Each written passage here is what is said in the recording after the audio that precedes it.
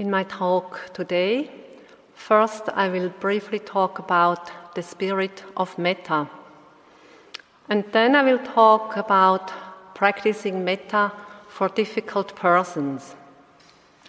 I think it will be good to be well prepared because soon, tomorrow, you will be advised to cultivate Metta for a difficult person, for those who have come for the second retreat. So when we engage in the cultivation of loving kindness, practicing Metta, it is always good to remind ourselves of the spirit of Metta. And here are a few descriptions of what Metta is, or what it is not, or what a true Metta attitude is. My first and main teacher here in Burma is Sayadaw U Janaka, Chanmyay Sayadaw, and he says, love, in the sense of worldly love is attachment, and Metta is detachment. But of course we must understand that this detachment is not kind of a cold, detached love. It's not indifference. On the contrary, this Metta love is full of warmth. It's full of friendliness, full of kindness. But this kind of Metta love, as you know by now, is completely free from the burning fires of the defilements, whether that be lust, desire, craving, attachment, or whether it be aversion, anger, enmity, or ill will. Then some other definitions. Metta, it is firm but not grasping. It is unshakable but not tied down.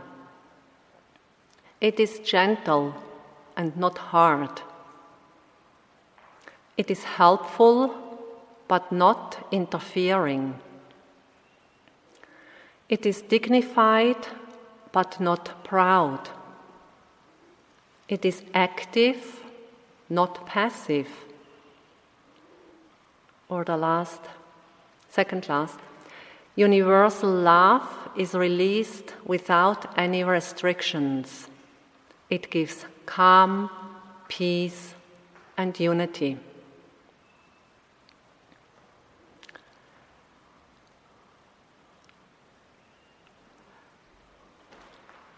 Or one more illustration of what Metta is, a Metta attitude is, comes from a 12-year-old girl living in Switzerland. Her name is Tanya, and when she was 1 year old, she needed to have a liver transplantation, which means since the age of 1 year, she is living with the liver of somebody else. So 11 years with somebody else's liver already.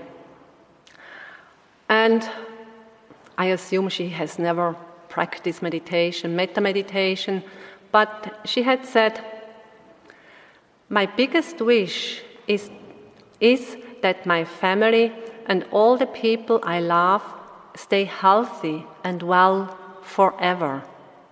I know that this is not possible, but I wish it anyway. Yeah, that's the main point. To wish it anyway, regardless of the result, regardless of the external circumstances, situations, regardless of our expectations or hopes.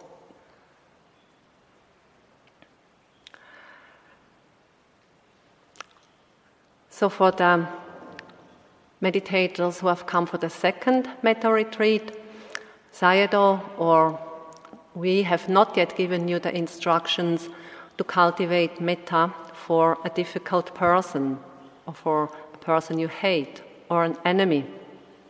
But I'm sure, and some of you have related that in the interview, already until now you have encountered some difficulties with cultivating metta. Maybe even while cultivating metta to a dear person, you may have remembered a situation which was difficult and where you were getting irritated or even upset or angry at this person. Or maybe it was difficult and challenging because a difficult person came up in your mind and sucking you in.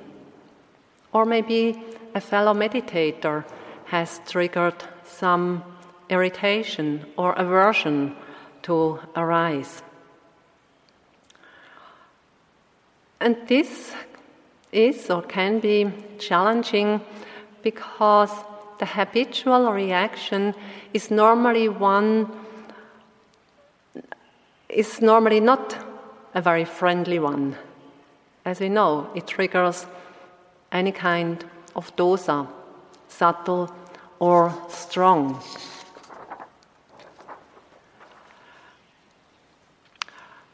So therefore, we should clearly understand that we develop metta for another person, or taking that other person as the object for our metta meditation. So seeing that person as a human being just like you and me. So to see this other person as a human being who also wants to be healthy, happy and peaceful, just like me. So this means that we should always try to see our shared humanity. We are all human beings, and this is our common ground. And we can hear it time and again. Many religious leaders tell us to see our fellow human beings as our sisters or as our brothers. So to see all of humanity as one big family. When I started to learn Burmese, that was many, many years ago, I made a very interesting discovery. When addressing another person in Burmese, one doesn't use the word like you, or in German, sie or du. There exists such a word, but is very seldom used. So the term one addresses to another person is always dependent on the relationship one has to them, or whether one is the same age, or if the person is a bit older or younger, or very much older or very young. And so one uses terms like auntie for a person who could be your aunt, or a person who could be your elder brother. You address this person as elder brother, ago, or a young person who could be your daughter. You would address her as Dami, daughter, or even Kale, child. Or a person who could be your grandmother. This would be Apua, grandmother, Apo, grandfather. And for me, it was a bit strange to address, any stranger, a person I've never met before, like in a shop, a young girl who is filling up the pasta or the lapé. So to address her as Dami or Kale, it was like too strange. But, with Mimi, and she, of course, just using it all the time, I see how normal that is. Or, an elderly lady, auntie. I mean, she's not related to me nor to Mimi, but the term of address is auntie. So then here in Burma, everybody is just part of the big family. It's auntie or apwa, grandmother, or kale, or brother, sister, and so on. So, everybody in Burma becomes just one big family. Every human being is part of this big family. And of course, one can extend it to other countries, to the whole world.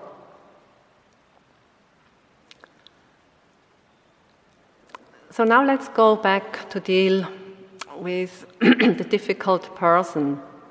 Because as I said, that's always an issue that comes up in our metta meditation practice. And so the habitual reaction is to put this person in the box of difficult person or enemy, hated person. And by doing that, one reduces this person to just one particular aspect. So one connects this person with a certain harmful, unwholesome deed, and then this person and that harmful deed become inseparable. It's like one entity. But we can and we should never reduce a person on a particular deed or to a certain harmful action. This is never the whole person. This is never the whole picture. This person who might be a difficult person for us, he might be a very affectionate father to his children. Or the neighbor who has talked behind our back might be a very friendly salesman. So we should understand that that person is always more than just a particular harmful act. So again, turning the mind around, can we see the human being in this person? The human being that is not different from me. The human being that has the same wishes and hopes, the same fears and sorrows. So, can we see our shared humanity? A trick that might help us see the human being and not the cruel murderer is to visualize this person completely naked, without any clothes. So, a person completely naked, without any clothes, seems to be more vulnerable, seems to be less protected. And so this helps to see the fragile human being that we are all. And then this helps to connect on the level of the heart.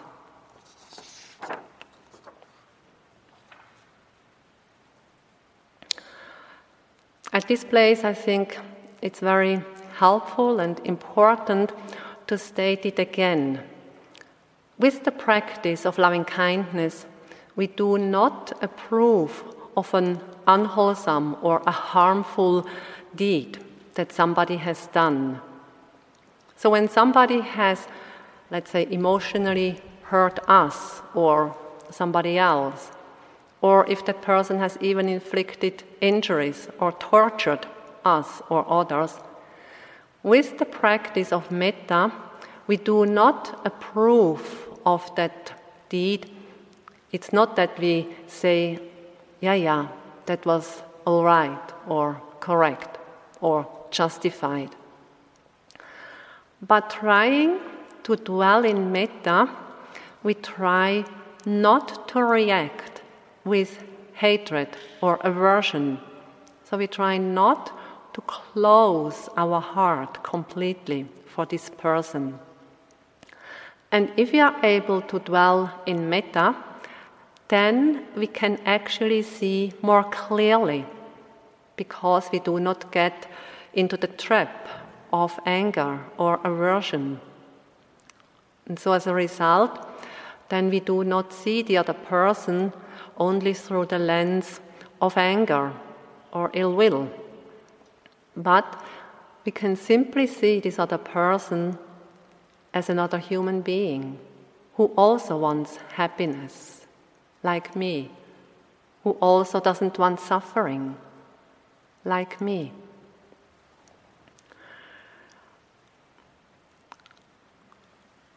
So this is also a reason why we start our cultivation of loving kindness with ourselves, wishing well to ourselves, to see and understand that this wish to be happy, to be content, to be peaceful, to be at ease, that this wish is so deeply rooted in our heart and mind. And with that we come to understand that it's not different in other people, in other living beings. To see this is the common ground.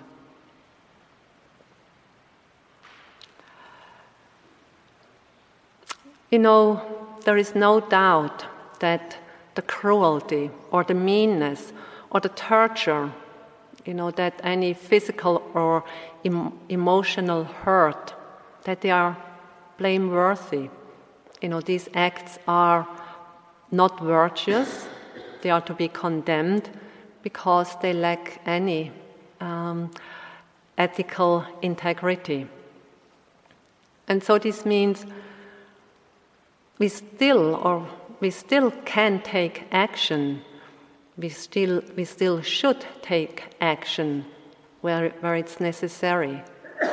Appropriate actions to deal with the person or the situation. To say it again, dwelling in metta does not mean to simply stay passive and endure anything that is done to us. But is it possible to see the other person just as another human being who seeks happiness, who wants to avoid suffering, just like me? So is it possible to see the other person apart from her or his deed? So can we separate that? The person as a human being and then this particular action that the person did. I think that's the great difficulty.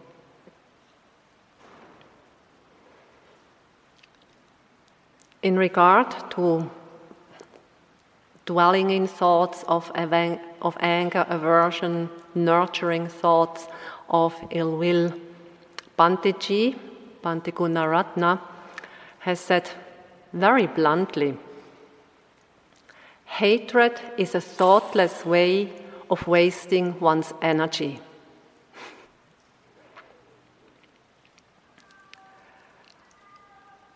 I'm sure you have all heard stories of great harm and violence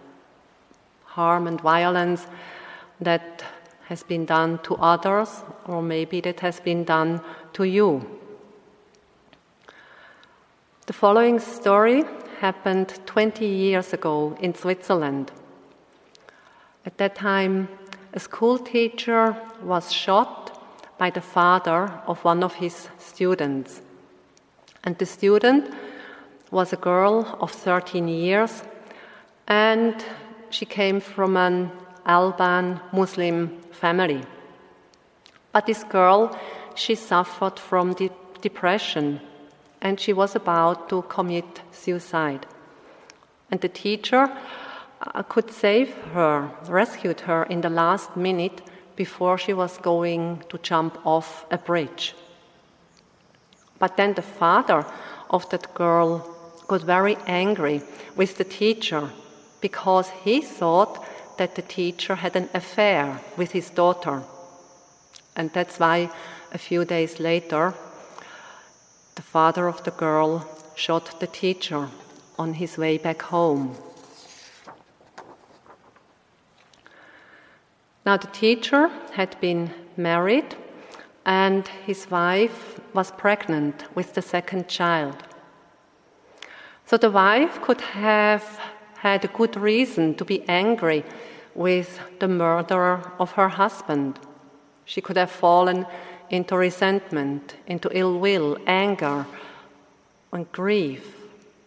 She could have drowned in her big grief and great loss. But the wife, she decided to choose the path of love, choosing it for her own sake and also for the sake of her children. 12 years after the loss of her husband, she wrote a book in which she described the struggles and her deep inner transformation.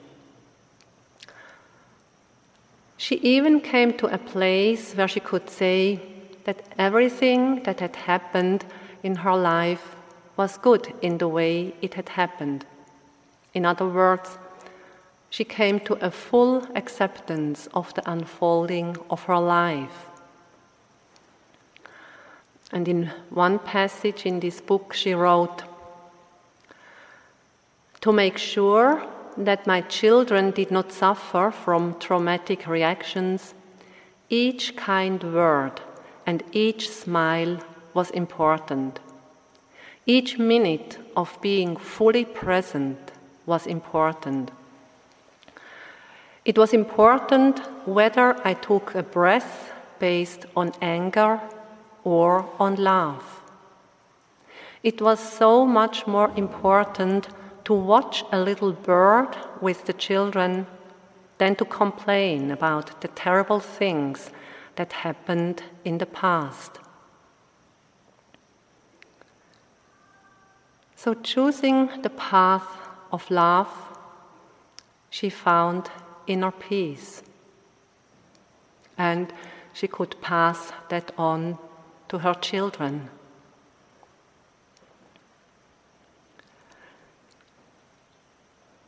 When hearing such a story, we might think that such a noble behavior, not to give in to resentment or anger, that such noble behavior is, well, a nice idea, but not really applicable or not something realistic to apply in one's life.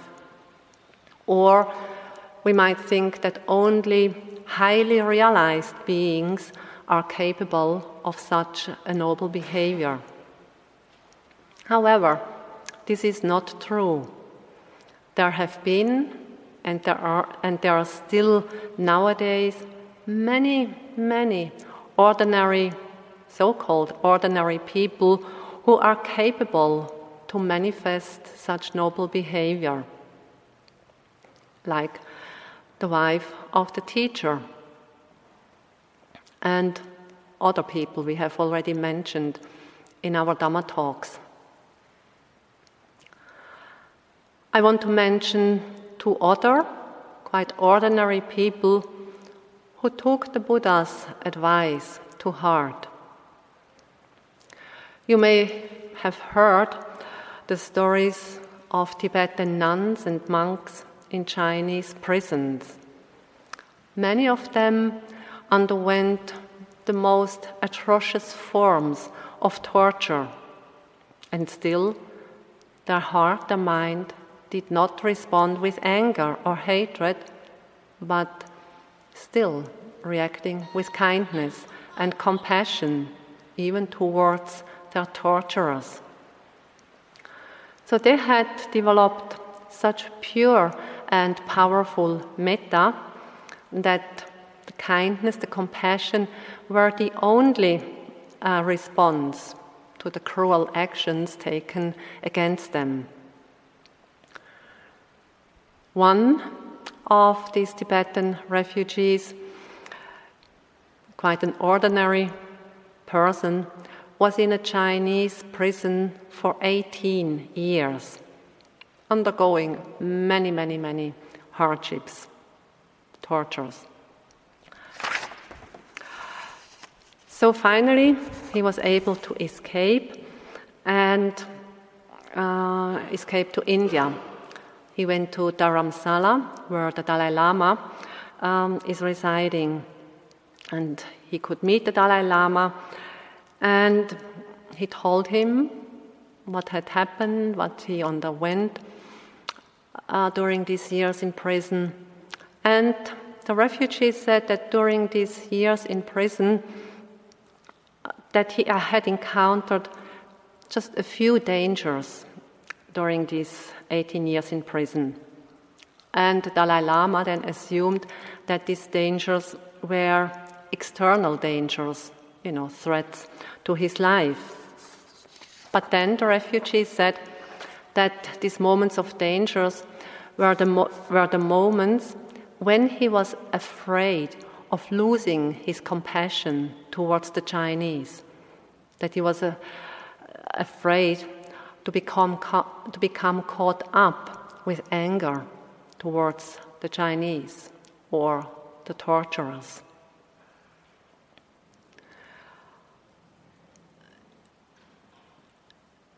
It still touches me so deeply whenever I tell this story, and I've already told it many times.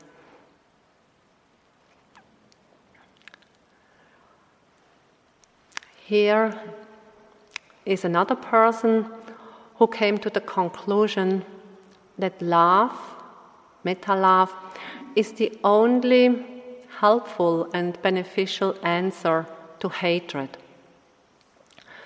It is Etty Hillesum, who lived in Holland during the Second World War. She was a young Jewish artist and writer. She was not really a religious person. Actually, she lived quite a bohemian life. During that time, all the Jews had to wear the yellow star that marked them as Jews. And the Jews, they had really a very hard time. They suffered a great deal of fear, of terror, of uncertainty. And during that time, Etty wrote many letters to her friends. And it is through these letters that we know about her, because she died in one of the concentration camps. And in these letters, she asked herself, what can we do? What is the answer to all the hatred, the fear, and the violence? And she finally came to the realization that the victory belonged to others, to the Nazi, when she reacted with hatred and fear. And it became clear to her that the only answer was love. When she could answer their hatred with love, the victory was hers.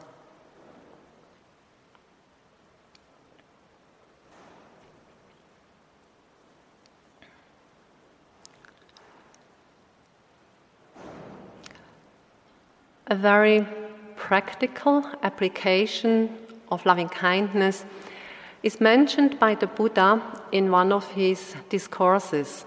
It's a sutta from the Anguttara Nikaya. There the Buddha gives quite a simple, straightforward advice. Maybe not so easy to put it into practice. So the Buddha says, if you give birth to a grudge towards any person, cultivate loving kindness towards that person. Thus, the grudge towards that person can be removed. Some people might see the practice of metta meditation as a rather abstract way, for example, as this general wish for the welfare and happiness of all beings. Or people might see it as a formal meditation in which one is completely absorbed in an immeasurable and boundless field of loving kindness. But here in this passage from that sutta, we see quite a simple and specific approach to the metta practice. The purification of grudges and of any other mental states based on dosa. So this purification happens by way of strengthening the opposite. And we know that the opposite of dosa is metta, loving kindness. So then, in our practice, we acknowledge that a grudge has arisen, or any kind of anger, aversion, ill will, which means we acknowledge it, not pushing it away. We do not suppress it. We acknowledge it in a friendly way. But then, doing the metta practice, we simply bring back the attention to the metta. We simply continue to cultivate loving kindness in order to strengthen the metta, to make it really powerful and strong. So acknowledging the grudge or the defilement is like saying, okay, but not now. And by returning to the cultivation of metta, we make it stronger, more powerful. And the stronger our metta becomes, the less room is there for the defilements to arise. Or the stronger the metta is, the more easily it can overpower a grudge or any other defilement. So when we have established a powerful field of metta, then a grudge has simply no opportunity to arise. So when there is a strong habit of cultivating metta, of living with kindness and friendliness, then ill will or anger simply does not find a base to grow, to manifest. It's like planting a seed on a concrete slab out in the sun. There is simply no way that the seed will start to grow.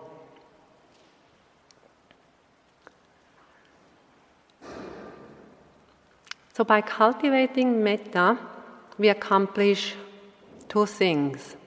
On the one hand, it's the strengthening of the metta, making kindness, friendliness, benevolence stronger, more powerful, like really creating a new habit of dwelling in a beneficial attitude of the heart and the mind.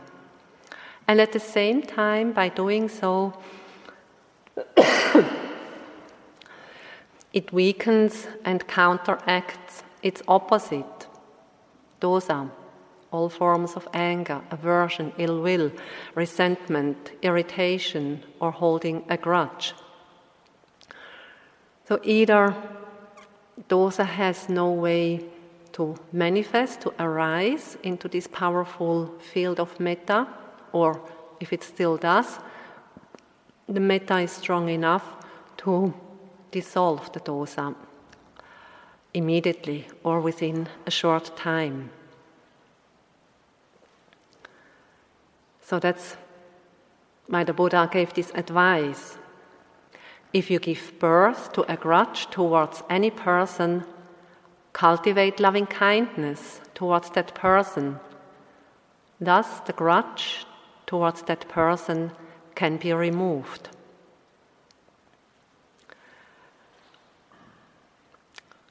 It is a characteristic of the Buddha's teaching that the presence of a grudge or any form of dosa is seen to be a problem or a challenge for the subject rather than of the object.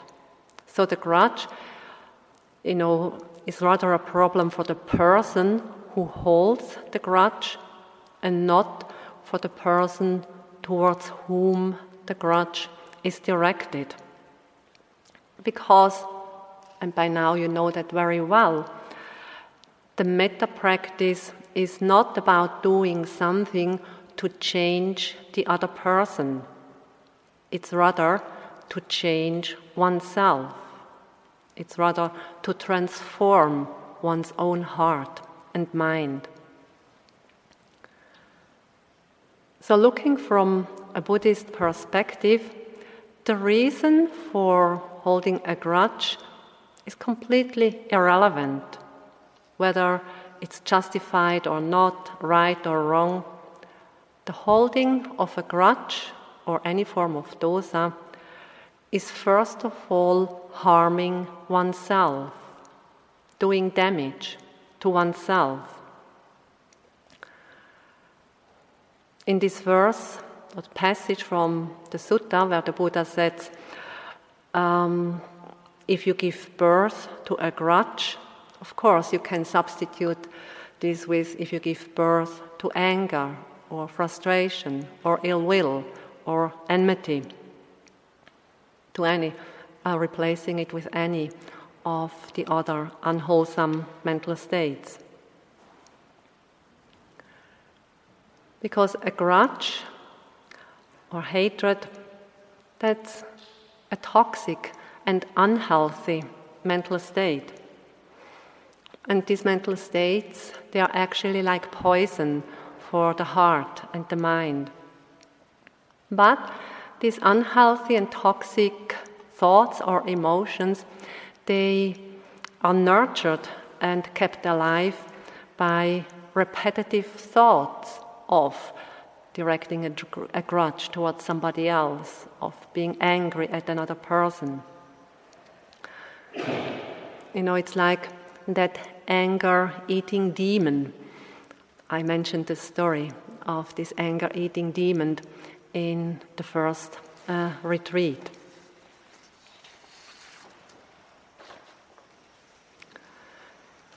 So nurturing a grudge or anger towards another person is actually like drinking poison oneself and then hoping that the other person would die of it.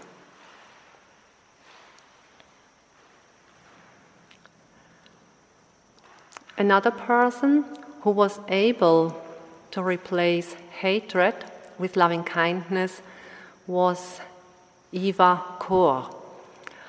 She survived the concentration camp in Auschwitz during the Second World War, but the rest of her family all died. And for her, forgiveness was an important step to live in peace. And she said, I firmly believe that every person has the right to live without the pain of the past. Most of the people have a big problem with forgiveness because society asks for revenge. We have to respect the victims and acknowledge their painful memories. But I always ask myself if my beloved ones, who have all died, really want that I live with hatred and rage for the rest of my life. I do the practice of forgiveness for myself. Forgiveness is an act of healing myself, which gives me a lot of power. I call it a miraculous remedy. It does not cost anything, it works, and there are no harmful side effects.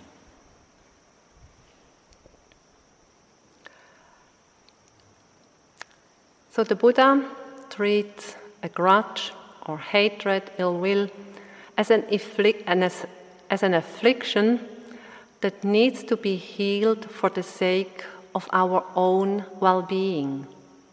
And the antidote or the medicine is loving kindness, metta, and preferably in massive doses. So seen in this light, loving kindness always also includes forgiveness. When there is pure and genuine metta for a difficult person or an enemy, then there is also forgiveness.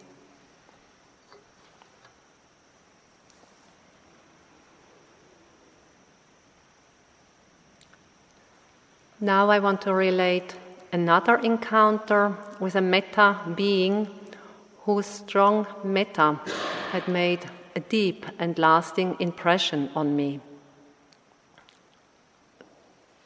I had related the story with Daminya Sayadaw, this Metta Sayadaw. So this is about Venerable Mahagosananda. He was a Cambodian monk. He had also been the Supreme Buddhist Patriarch of Cambodia. And during the time of the regime of the Khmer Rouge, with Pol Pot, killing fields, he was able to flee, go to Thailand, where he visited many refugee camps where thousands of Cambodian refugees lived.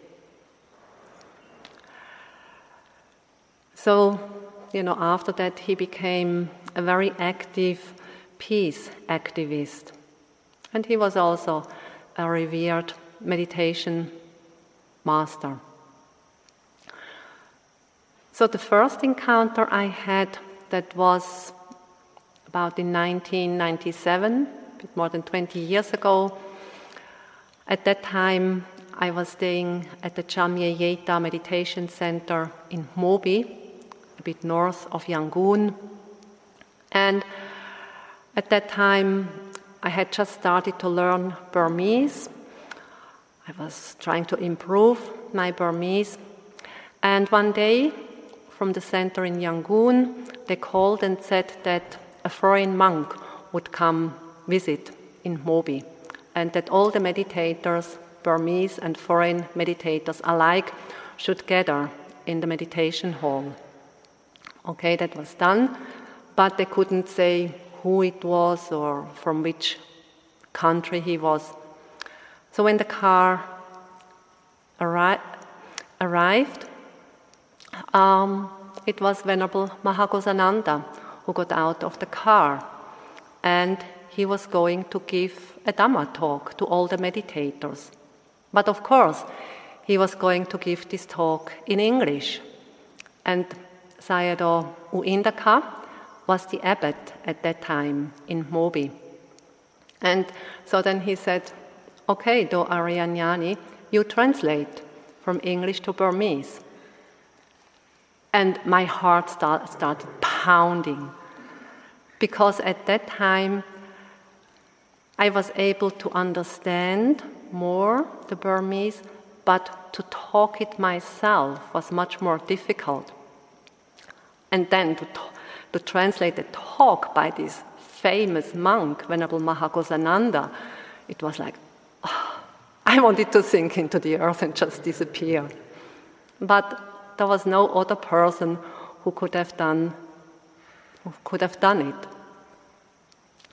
So as I said, pounding. And all the meditators were gathered in the hall. Venerable Mahagosananda sat on the Dhamma seat. I sat just next to him, and luckily I had my backup. I had Mimi next to me, who would help me if I needed help. And I needed help. So Sayadaw U Indaka then told the Burmese yogis who this monk was, sitting there. I was lucky I could sit because my knees were trembling. My heart was pounding. And then Venerable Mahagosananda started with reciting the Namo Tassa 3 times. And, the way we do it, Namo Tassa Bhagavato, and so on. And when he had finished the 3 repetitions, I just started to translate it into the Burmese way of pronouncing the Pali, which is Namo Tassa Bhagavato Arahato Dhamma Sambuddhassa 3 times. And what happened in that time when I was reciting that, all the pounding of my heart, my nervousness, just quieted down. Boom. And by the time I had finished reciting the Namo Tassa, I was in the most peaceful and happy state. I couldn't believe it. But there I was, and okay. And then he started talking about feeling, you are what you eat, like what kind of feelings.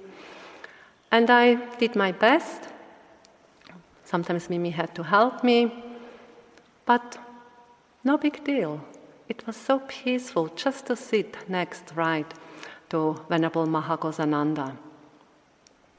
So again, I could see what one person's strong metta can do.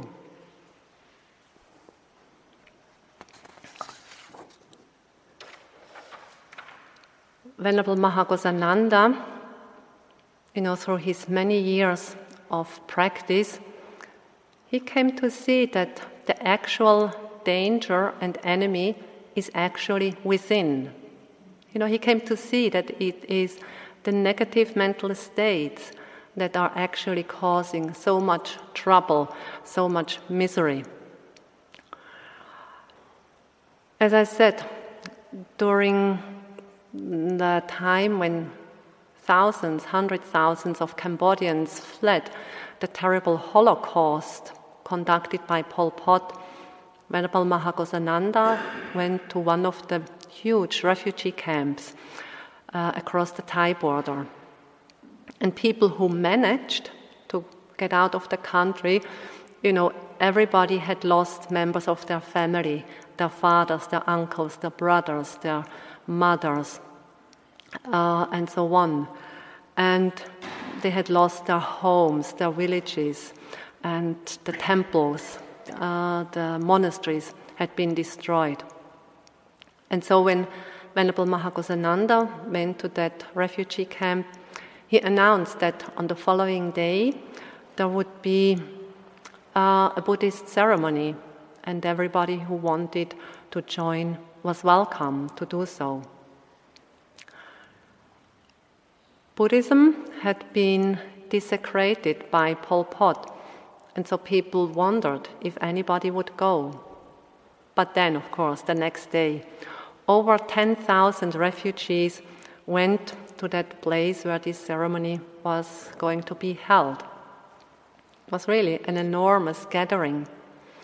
And they had erected a little stage, and the chair was there, and Venerable Mahagosananda sat there on the chair.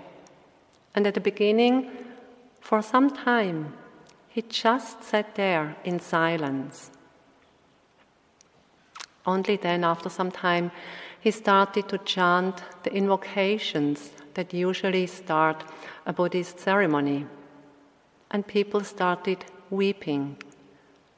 We must understand, they had been through so much sorrow, so much difficulty, so much terror.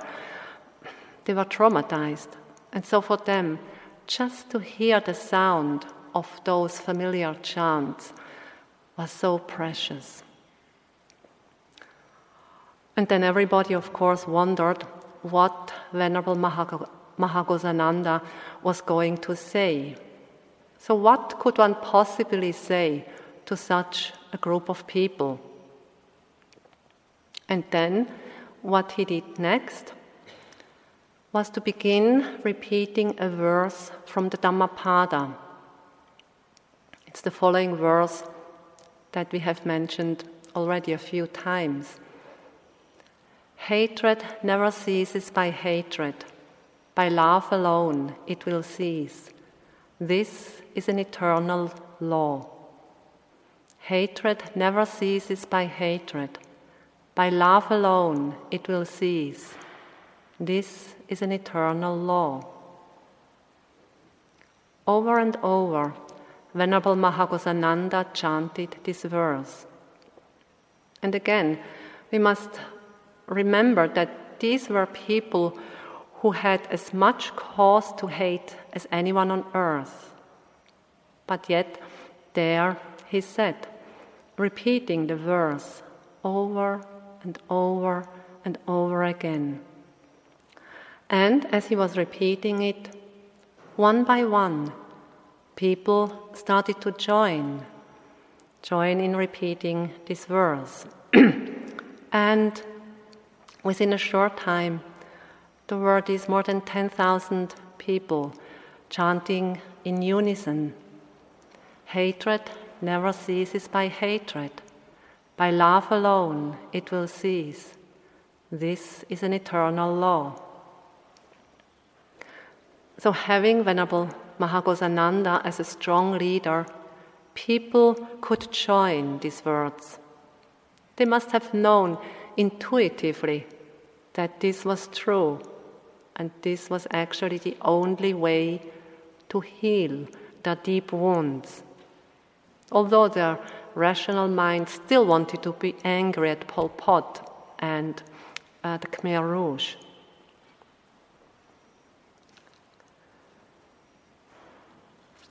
Another personal encounter I had with Venerable Mahagosananda, that was in 2005. At that time, I was teaching 1 month at the Forest Refuge, which is the long-term meditation center, which is part of IMS, the big meditation center in Barre, Massachusetts, near Boston, in the States. So while I was teaching there, a friend of mine invited me for Venerable Mahagosananda's 76th birthday party. Well, as much as it can be a party for a monk. Because not so far from the IMS, there is a small Cambodian temple. And by that time, Venerable Mahagosananda lived there. And as I found out, by that time, Venerable Mahagosananda already suffered from Alzheimer, dementia. So for that celebration, in the garden on the compound, they had erected a big tent with a little stage. And Venerable Mahagosananda sat on that stage, on a chair. And during the whole ceremony, he was just sitting there. You know, it was other monks, other people who gave speeches, who gave Dhamma talks, who gave the precepts. But it was just so lovely to have the presence of him sitting there.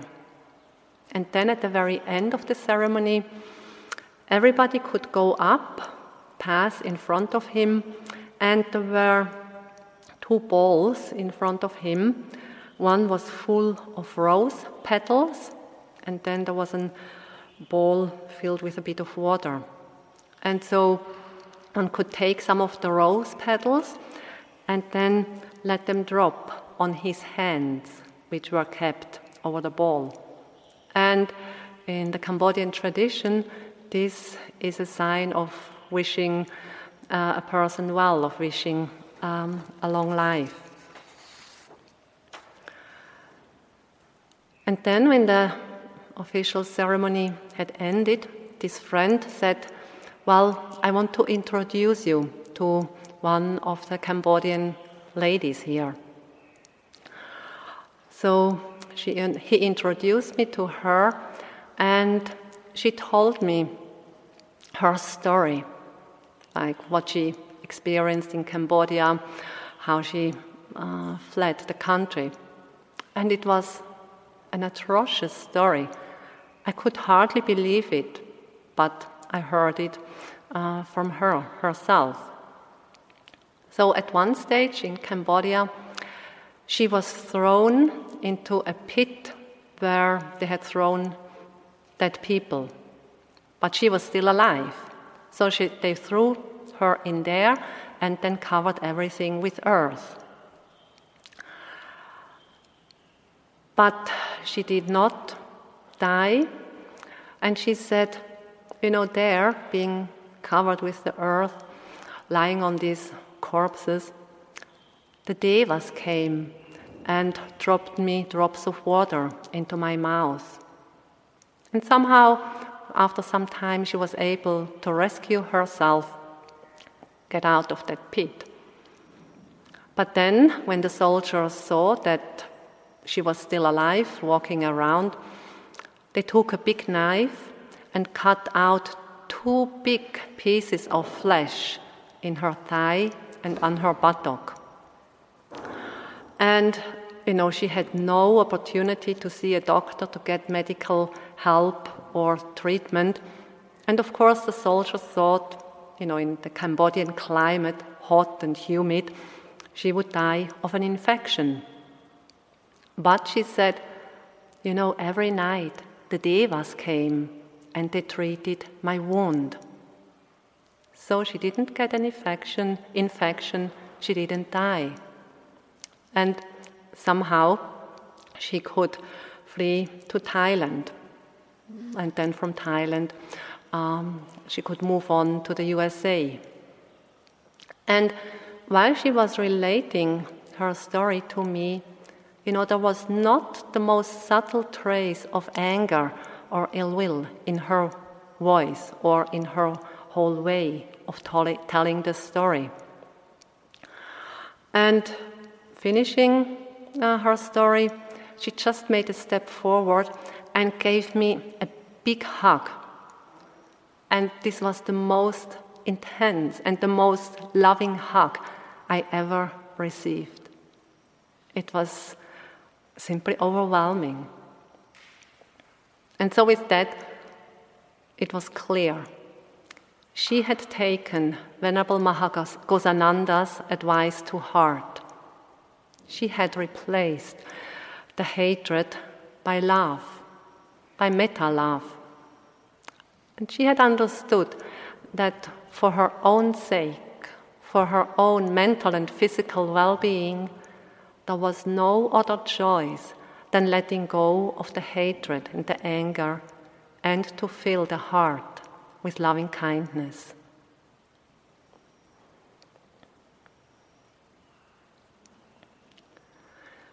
So whether we call it metta or loving kindness or benevolence, or whether we call it forgiveness, a loving, kind, forgiving heart has the power to appease the burning fires of aversion, hatred, enmity, and all the other forms of dosa.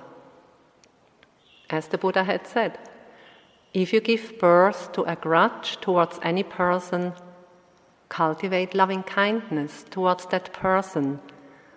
Thus, the grudge towards this person can be removed.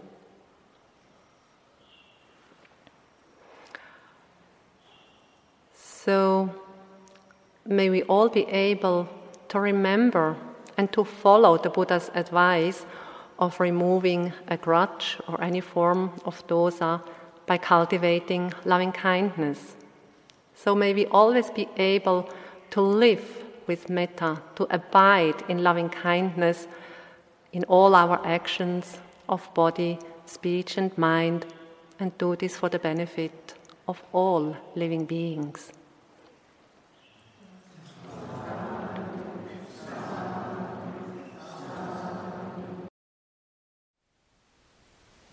Thank you for listening. To learn how you can support the teachers and Dharma Seed, please visit dharmaseed.org/donate.